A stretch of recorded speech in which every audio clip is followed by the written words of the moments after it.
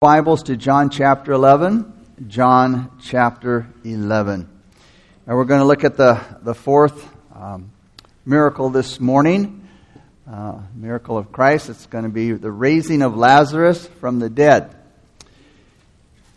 Raising Lazarus from the dead. The greatest miracles performed by Jesus during his earthly ministry was raising the dead. And the Bible records three of these miracles, these great miracles. Raising a widow's son, raising Jairus' daughter, and raising Lazarus, which is one that we're going to look at this morning. Excuse me. The Gospel of John only records this miracle. It's filled with pain, sadness, confusion, purpose, power, intrigue, and persecution. This miracle also shows us a lot about Christ's dual nature, that is, man and God. So let's begin chapter 11 of John, beginning with verses 1 and 2. And it says, "Now a certain man was sick, Lazarus of Bethany, the town of Mary and her sister Martha. It was that Mary who anointed the Lord with fragrant oil and wiped his feet with her hair, whose brother Lazarus was sick." So right from the start, we're told Lazarus was sick. And this is what led to his death. Now, nobody wants to get sick. Nobody likes being sick. But it's a part of life. And most of the time we can't get away from it. But afflictions do have a useful place in our life. And they have a purpose in our life. And that should encourage us.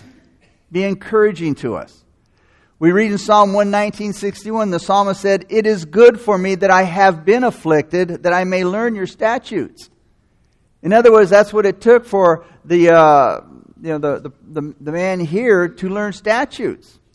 Okay, the psalmist says, "It was good for me that I was afflicted because I learned your statutes." And sometimes that's the only way God gets our attention, is He allows things to happen in our life, good or bad, so that we will look up.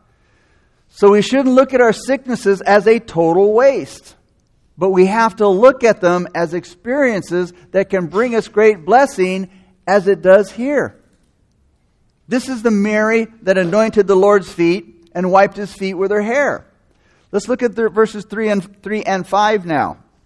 Verse 3 says, "Therefore the sisters sent to him," that is Jesus, saying, "Lord, behold, he whom you love is sick." Look at verse 5. "Now Jesus loved Martha and her sister and Lazarus." Notice in these two verses, Jesus loved these three people very much. They as well loved Jesus. Now this shows us that with this great love of Jesus and the great devotion of Jesus that was in this home, that good people aren't immune to trials. It doesn't matter if you're walking with the Lord and you're doing everything you need to be doing. It doesn't keep you from getting sick. It doesn't keep you from experiencing trials in your life. Verse 3 tells us that the two sisters sent a message to Jesus telling him, "Lord, your friend is very sick." Look at verse 4 now. "When Jesus heard that, he said, 'This sickness is not unto death, but for the glory of God, that the Son of God may be glorified through it.'"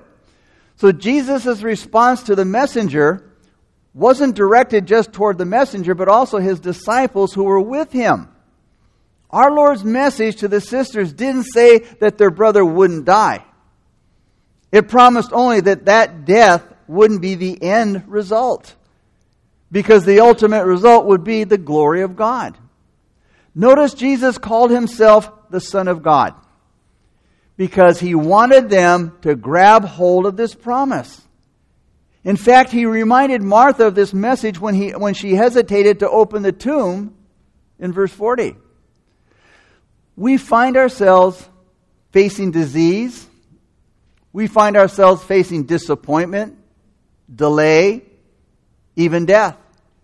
And our only encouragement is the Word of God, the Bible. And we must live by faith and not by sight. Now, raising Lazarus from the dead would show Jesus' deity. And it would support the things that he said, the claims that he made. And it would cause many people to glorify God, which is what we were created to do. Look at verse 6 now.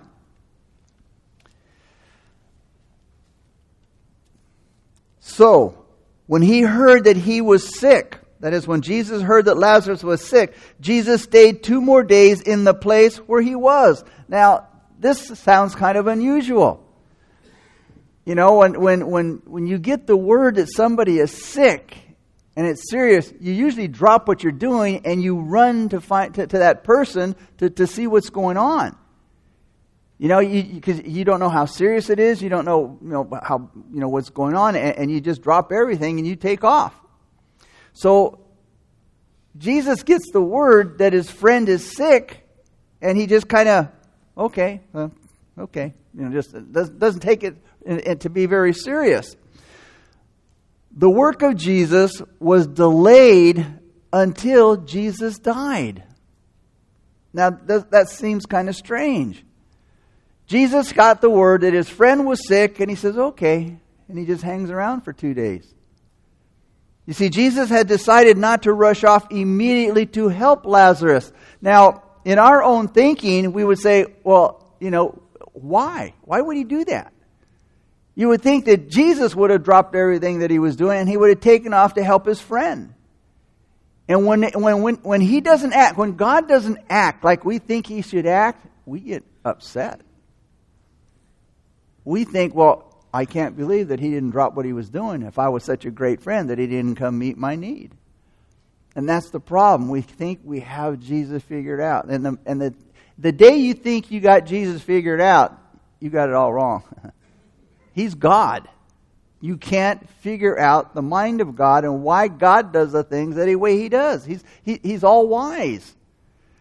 Now, with Jesus not dropping what he was doing and say, hey guys, he's with his disciples, let's go take care of Lazarus.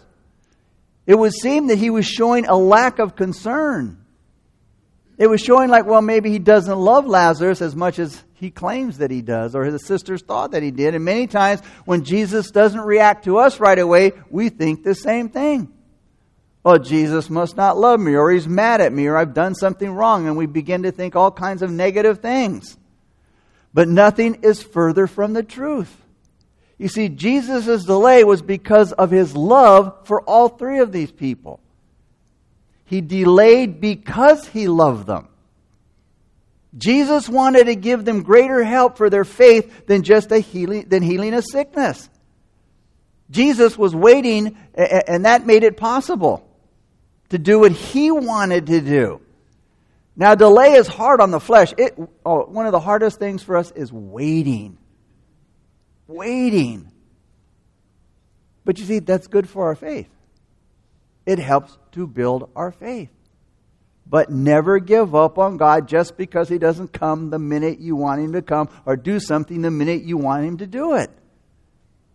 Don't get mad at him or doubt him because he doesn't move as fast as you want him to move. You see, he's building your faith. So after waiting 2 days, Jesus goes to Judea and Bethany to help his friends now. Look at verses 7 through 8. Then after this, he, that is Jesus, said to the disciples, let us go to Judea again. The disciples said to him, Rabbi, lately the Jews sought to stone you, and you're going to go there? The disciples had some concerns. Now, Bethany was located in Judea, particularly Jerusalem, where Jesus experienced a lot of hostility. But see, duty called. Jesus had to go back there. And Jesus didn't let the possibility of danger stop him from what he had to do. No, we're not going to tempt the Lord by looking for danger unnecessarily. We don't want to do that. But called to go, we can't let risk keep us from our duty. The command to go to Judea included the disciples. He said here, you'd think because Jesus was going with them that they would have been more encouraged to go, but they still objected. Because just a few days before, the people were trying to stone him. Then the disciples asked him, are you going to go there again? It seemed like a suicide mission. Lord, they tried to kill you once. So the disciples' obedience here was being tested here. Because you see, the command didn't seem like a very wise thing to do in man's eyes. But here's the thing. We must obey even if the command does not make sense to us. We have to trust that God's wisdom is greater than our own. You see, when we have the command, and it's clear, like it was here, we have to do what He says, even though it may not make sense to us at the time. Now later you're going to see God's superior wisdom in it all, like the disciples surely did when Lazarus was raised from the dead. Now the disciples who were trying to reason with Him and talk Him out of going, these were men who were the most loyal and devoted to Him of anybody else, and who cared more for Him than most others did. But they show that they're in opposition of Him to going back to help Lazarus, to go back and to do the will of God. But again, that was man's concern. Man was worried about this. But Jesus knew His duty, and He had to go, and He made it clear to the disciples, though there was opposition to what Jesus wanted to do. Look at verses 9 and 10 now. Jesus answered, "Are there not 12 hours in the day? If anyone walks in the day, he does not stumble, because he sees the light of this world. But if one walks in the night, he stumbles because the light is not in him." Jesus here is talking about the responsibility to their duty here. If you neglect to fulfill your duty, the time will come when you won't be able to do your duty. This is what He's telling the disciples. He's telling them, work while you have time. Work while it's still daylight. He's telling them because you can't work in the dark. And in those days, they didn't have electricity, so they had to stop working when it got dark. So here it was time to go to Judea. And the disciples and Jesus have to go now while the time was right. And understand, timing is everything. Timing is everything. If they would have delayed, it would have made their problems worse. So after Jesus counseled them about not doing one's duty, He counseled them about Lazarus' death. Look at verse 11. "These things He said, and after that He said to them, 'Our friend Lazarus sleeps, but I go that I might wake him up.'" So Jesus compared death here to sleeping. But Jesus was not teaching soul sleep, because the soul is active after a person dies. But He referred to His death figuratively as sleep. It's a beautiful and comforting picture of death that encourages the saints. He looks at death here as sleeping. Verses 12 through 14. "Then His disciples said, 'Lord, if he sleeps, he will get well.' However, Jesus spoke of His death. But they thought that He was speaking about taking rest in sleep. Then Jesus said to them plainly, 'Lazarus is dead.'"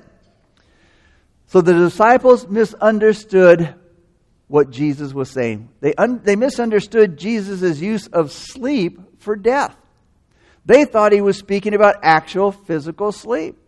And they supposed that if Lazarus was now sleeping, well, the sickness was leaving. He's getting better. And he'd be doing much better, so now we don't have to go to dangerous Judea anymore and put our lives at risk. That was their big concern.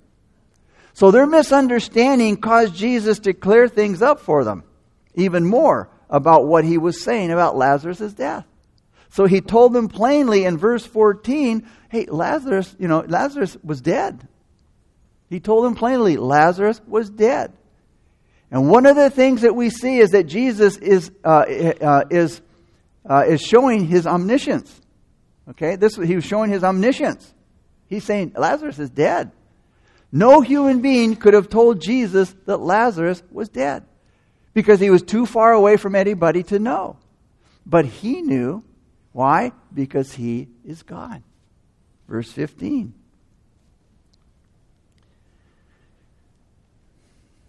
And I am glad for your sakes that I was not there, that you may believe. Nevertheless, let us go to him. So Jesus speaks here about increasing his disciples' faith. Lazarus' death gave him a chance for the disciples to see this great resurrection miracle, and as a result, grow in their faith. Believe. He wanted them to believe. Because you see, it wouldn't be long before the disciples were going to be asked to believe in the resurrection of Jesus Christ on the third day. So this miracle would help prepare them for that particular day. Verse 17. So when Jesus came, he found that he had already been in the tomb 4 days. So in those days, when a person died, they were buried shortly after they died. So finding out that Lazarus had been dead and in the grave for 4 days, that was going to bring a lot of doubt to these guys. You see, the body would already be decaying. And Martha warned about this in verse 39. And the situation would seem to be hopeless. And how often divine hopes and promises seem to be dead and buried. Because we look at them through our human thoughts and our human thinking. The body would be decaying already. The situation would seem hopeless. So again, he's dead and buried. What can we do now? And that would cause us to give up. And that would cause us to think that this situation is beyond any hope, period. But you see, Jesus was going to disprove all of that. Jesus was going to change all of that. You see, and that's why he waited until Lazarus was dead. Because you see, if he'd have gone over to see Lazarus while Lazarus was still alive and healed him, what makes the greater impact? Watching Jesus resurrect somebody from the dead. Again, the wisdom of God. And that's the point he wanted to make. We must always trust in the wisdom of God. We may not see it at the time. But you see, we can't see the wisdom of God. We can't see the mind of God. So again, the body was decaying. It would seem hopeless. The situation would seem hopeless. He's been in the grave for 4 days. Hey, that would bring a lot of doubt. So again, it would cause us to give up. It would cause us to think that this situation is beyond all hope. But Jesus can change that. You see, his word can make hope stronger than ever and fulfill the promises in a very, very blessed way. So just before Jesus got to Bethany, according to verse 30, where Mary and Martha were, and Lazarus is now deceased, where they lived before, he gives Martha some good counsel. Martha and Mary were very confused at this point, and they were saddened about their brother being dead. And in this state of mind, they needed to hear a good word from Jesus. Look at verses 18 through 20. Now Bethany was near Jerusalem, about 2 miles away. And many of the Jews had joined the women around Martha and Mary to comfort them concerning their brother. Now Martha, as soon as she heard that Jesus was coming, went and met him, but Mary was sitting in the house. So Martha went to meet Jesus while Mary, the reflective sister, stayed at home. Look at verse 21. Now Martha said to Jesus, Lord, if you had been here, my brother would not have died.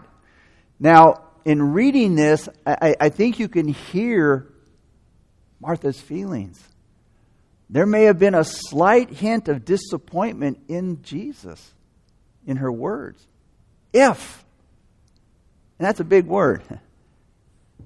Only 2 letters, but it's a big word. No one can say for sure when it comes to the ifs in life. And it's pointless to imagine what might have happened. If. Again, in Ecclesiastes 7:14, it says, remember that there is nothing certain in this life. Life is a life of ifs. We don't know the answers to them. You see, if, IF, and you've heard it probably said before, the word if is the 2 middle letters in the word life. Life is filled with ifs.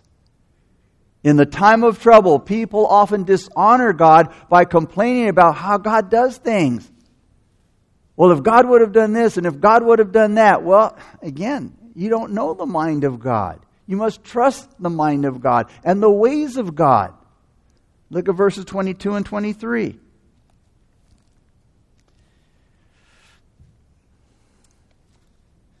But even now, I know that whatever you ask of God, God will give you.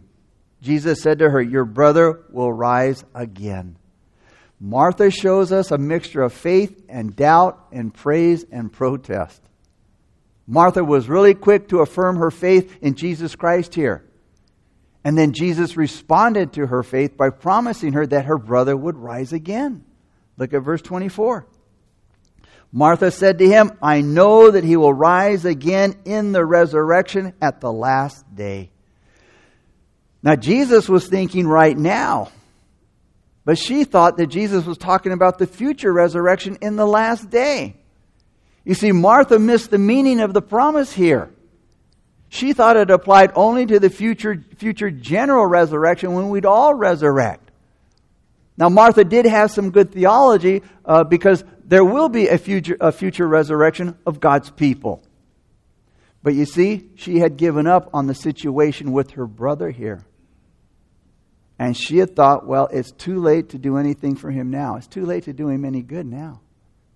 And like many of us, Martha had faith for the past, and she had faith for the future. But she didn't have faith for the moment. Verses 25 through 26.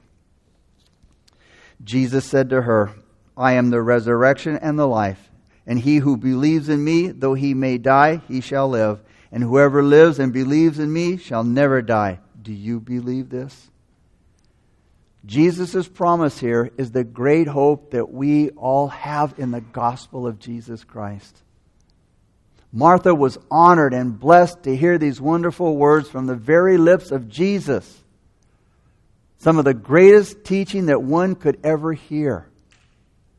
Warren Wiersbe said, but Jesus took it even further. He took it out of a book and he put it into a person. Jesus himself. Jesus said, I am the resurrection and the life. You see, the resurrection is in a person. We thank God for what the Bible teaches, Wiersbe says.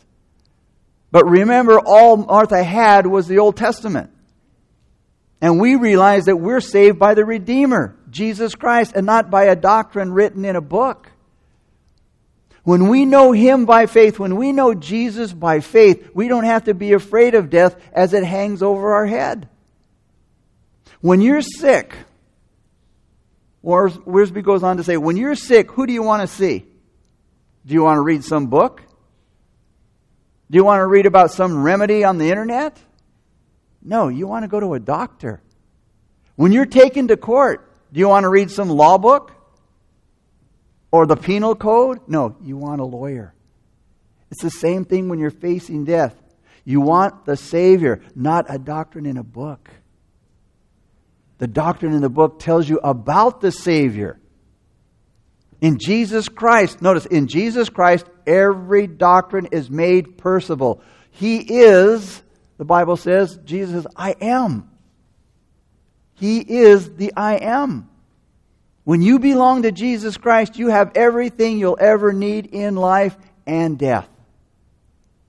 The great gospel proclamation in verses 25 through 26 there begins appropriately with the person of Jesus Christ. Who He is.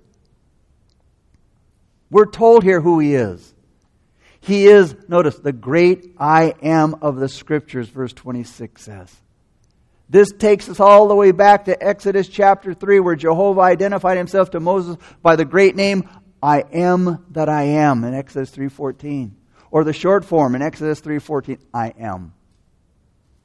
Now, because Jehovah of the Old Testament is the Jesus of the New Testament, and what is a mystery in the Old Testament is made known in the New Testament. So it's no surprise to find the I am magnified here in the New Testament, especially in the Gospel of John, which emphasizes the deity of Christ, that He is God. Now in John, the I am is used to magnify the person of Christ several times. Listen, John 6:35, it says, I am the bread of life, Jesus says. In John 8:2, Jesus says, I am the light of the world. In John 10:9, Jesus says, I am the door. In John 10:11, Jesus says, I am the good shepherd. In John 14:6, he says, I am the way, the truth, and the life. In John 15:5, Jesus says, I am the true vine. And here in verse 25, he says, I am the resurrection and the life. In verse 24, Martha was looking at an event, the resurrection at the last day. But Jesus changed her focus from an event to a person. We look to a person. The resurrection was in Him. It was in Jesus Christ. And this is where we need to focus, especially today, regarding Christ's second coming. A lot of people seem very interested in the things that will happen concerning the second coming. But our main interest needs to be in Jesus Christ, who is coming again. And when Martha suggested that if Jesus would pray to God to bring her brother back to life, well, He'd answer his request. Jesus told her that he didn't need to ask God to make it happen, because I am. Notice, I am the resurrection and the life. And Jesus was able to impart either bodily or spiritual life to whomever He would. Verse 27. She said to Him, Yes, Lord, I believe that You are the Christ, the Son of God, who has come into the world. Jesus put Martha in a position where she had to deal with the truth. It was her decision time. And we've all got to come to that place where we make a solid decision about Jesus Christ and who He is. Martha's response to the question from Jesus was a short and powerful profession of faith about Jesus Christ. She said, Yes, Lord, I believe. I believe. Her profession of faith about Jesus was firm. It was a firm and unashamed and straightforward profession of faith in Jesus Christ. And this is the only way that you can profess Jesus. The only way that you can profess, practice, and proclaim your faith in Jesus Christ. Yes, Lord, You are the Christ. You are the Son of God who has come into this world. No doubt. She had just confessed Jesus as Messiah, the Christ. And as God, the Son of God, and as Savior, which should come into the world. It was Christ-centered. Her confession was Christ-centered, and it was Christ-honoring. Not many people will make such a Christ-honoring statement under such extreme circumstances. It took a lot of boldness for her to take this kind of a stand for Jesus Christ in those days. Verses 28 through 32. And when she had said these things, she went her way and secretly called Mary her sister, saying, The teacher has come and he's calling for you. As soon as she heard that, she arose quickly and came to him. Now Jesus had not yet come into the town, but was in the place where Martha met him. Then the Jews who were with her in the house and comforting her, when they saw that Mary rose up quickly and went out, followed her, saying, She is going to the tomb to weep there. Then when Mary came where Jesus was and saw him, she fell down at his feet, saying to him, Lord, if you had been here, my brother would not have died. So now, Martha didn't waste any time running back to the house with the good news that Jesus was on His way. But Mary, still saddened with grief, didn't know that Jesus was near. Now Martha, being very tactful, went to her sister alone to tell her the good news. That Jesus has come, He's here, He's asking for you. Then Mary rushed out of the house. Now she didn't rush to the tomb like everybody else thought that she would, but she ran to Jesus and fell at His feet. And then she said the same thing that her sister did. Lord, if you had been here, my brother wouldn't have died. These two sisters had probably talked about this situation with each other during the last few days. Jesus didn't say anything when He told her, Lord, if you'd have been here, my brother wouldn't have died. Jesus remained silent. His heart was overwhelmed at the grief that he saw in her. He was offended. He was offended by what she said. Look at verses 33 through 40. Therefore, when Jesus saw her weeping, and the Jews who came with her weeping, he groaned in the spirit and was troubled. And he said, Where have you laid him? They said to him, Lord, come and see. Jesus wept. And then the Jews said, See how he loved her. See how he loved him. And some of them said, Could not this man who opened the eyes of the blind also have kept this man from dying? Then Jesus, again groaning in himself, came to the tomb. It was a cave, and a stone lay against it. And Jesus said, Take away the stone. Martha, the sister of him who was dead, said to him, Lord, by this time there is a stench, for he has been dead 4 days. Jesus said to her, Did I not say to you that if you would believe, you would see the glory of God? Here we see Jesus' grief. The word for weeping means to wail. Jesus was wailing. He was crying. All around him, Jesus could see these people's passionate grief. Now remember, Jesus had come from a place where there was no sin.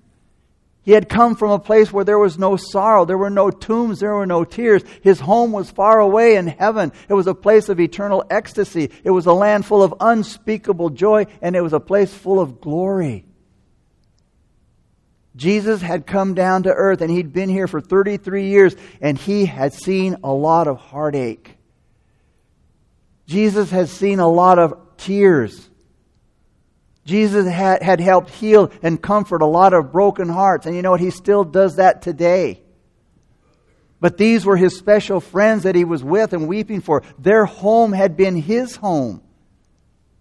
They had been his close friends, and many times he had relaxed with them. He had relaxed in their home with Lazarus and his sisters. And now Lazarus was dead. And the sisters were hurting, his friends. These were his special friends. Their home had been his home. And many times he had relaxed there with Lazarus and his sisters. But again, now Lazarus is dead. The sisters are hurting. Instead of the happy noise of conversation and fellowship and laughter, there was only crying, only tears. Even Jesus groaned in his spirit. The word groan means he was deeply agitated. Jesus felt outrage. He felt displeasure. He felt indignation at what death had done to his friend. Jesus was troubled, literally shook with emotion. He asked in verse 34, Where have you laid him? They said, Come and see. He had asked them, to take him to the tomb, so that he could gather everybody around so that they could see where his mightiest miracle would now be done. Nowhere in the Bible is his deity more clear. He was going to the tomb along with everybody else, and it's where everyone will go because of their sins one day. The mystery of our Lord's incarnation here, coming in the flesh, is seen by his question in verse 34. Notice what he asked in verse 34.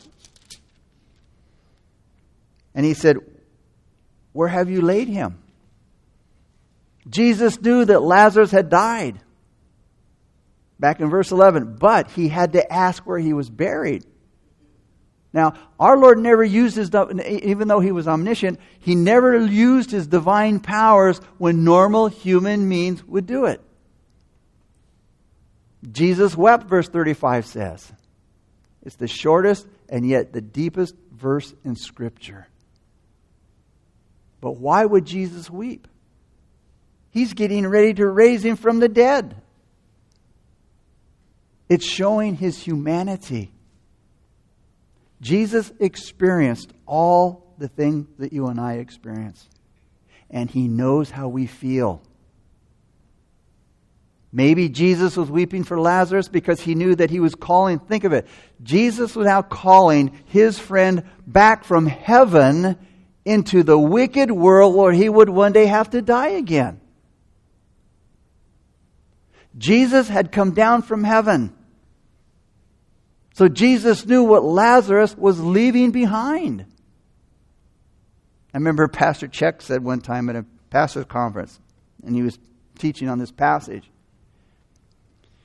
He says, if I die, don't pray me back, because if I come back, I'm going to punch you in the nose.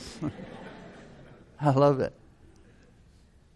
You know, here was Lazarus in heaven, and he has to come back. Those there that were watching, they saw Jesus' tears, the proof of his love.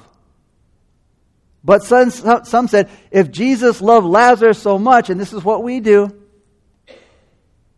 if Jesus is so loving, how come he lets this happen? How come this happens? Well, in verse 37 here, it says, couldn't he have kept him from dying? Those are all the questions we start asking when things don't go the way we think they should. We think, oh, Jesus should have done this, and he should have done that, and he should have done it at this time, and not that time, and he should have done it this way and that way. How can you have the mind of God? How can you think like God? You can't. That's where by faith we trust in his omniscience, his omnipotence, all that he is, his omnipresence. He's God. Maybe they were thinking Jesus is weeping because he couldn't do anything. That sounds like something man would think. Oh, Jesus is crying because, he couldn't do anything. I hear people, God can't even fix this. I've heard that many times. Jesus' tears were tears of deep regret.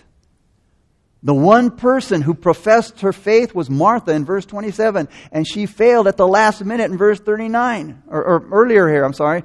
Now, she says in verse 39, open the tomb. By now there's a stench. There was a question. You're going to open the tomb? By now he stinks. He's been dead for 4 days. Jesus gently reminded her of the message that he had sent at least 3 days before in verse 4. He had urged her to believe in verse 40. True faith relies on God's promises, and when you believe, it releases God's power. And Jesus' reminder to Martha gave in. After Jesus' reminder, Martha gave in, and the stone was rolled away in verse 41. Let's look at verse 41 through 44 now. Then they took away the stone from the place where the dead man was lying, and Jesus lifted up his eyes and said, Father, I thank you that you have heard me. And I know that you always hear me, but because of the people who are standing by, I said this, that they may believe that you sent me. Now, when he had said these things, he cried with a loud voice, Lazarus, come forth. And he who had died came out bound hand and foot with grave clothes, and his face was wrapped with a cloth. Jesus said to them, loose and let him go. Jesus stopped to pray and to thank the Father that the prayer had already been heard. He probably prayed when he got the message that Lazarus was sick back in verse 4. He probably prayed then. Then the Father told him what the plan was. And Jesus obeyed the Father's will. His prayer now was for the sake of all the unbelievers that were watching. That now they might know that God had sent him. That is Christ. Jesus called Lazarus from the tomb and raised him from the dead.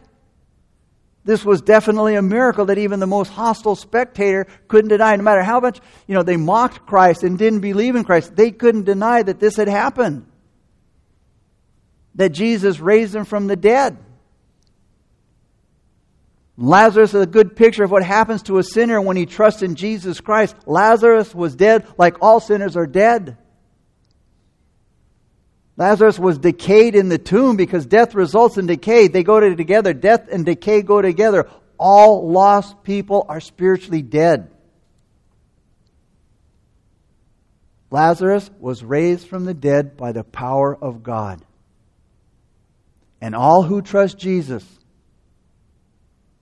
for salvation have been given new life and lifted out of the graveyard of sin. And Lazarus was set free from the grave clothes, and he was given new freedom.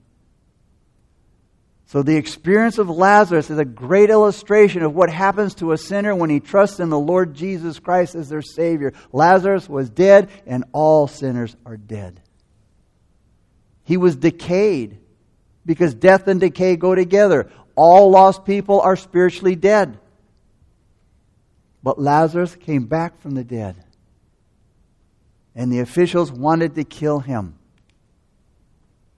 Miracles certainly reveal the power of God. But of themselves, they can't communicate the grace of God. We need to know Christ to experience the grace of God in our life. We have to know Him personally. And that's the one thing He wants us all to do. Through His Word and through the Scriptures and the miracles that we see, is to claim Him in a personal way. Father, we come before You in Jesus' name. And Father, we thank You so much for Your Word. What a powerful testimony here, God, of the love of Christ and the power of Christ, God, to raise the dead. And what He did then, He still does today. He is the same yesterday, today, and forever. And Lord, I pray that we would look to Him with the greatest faith, that we trust Him like we trust no one else.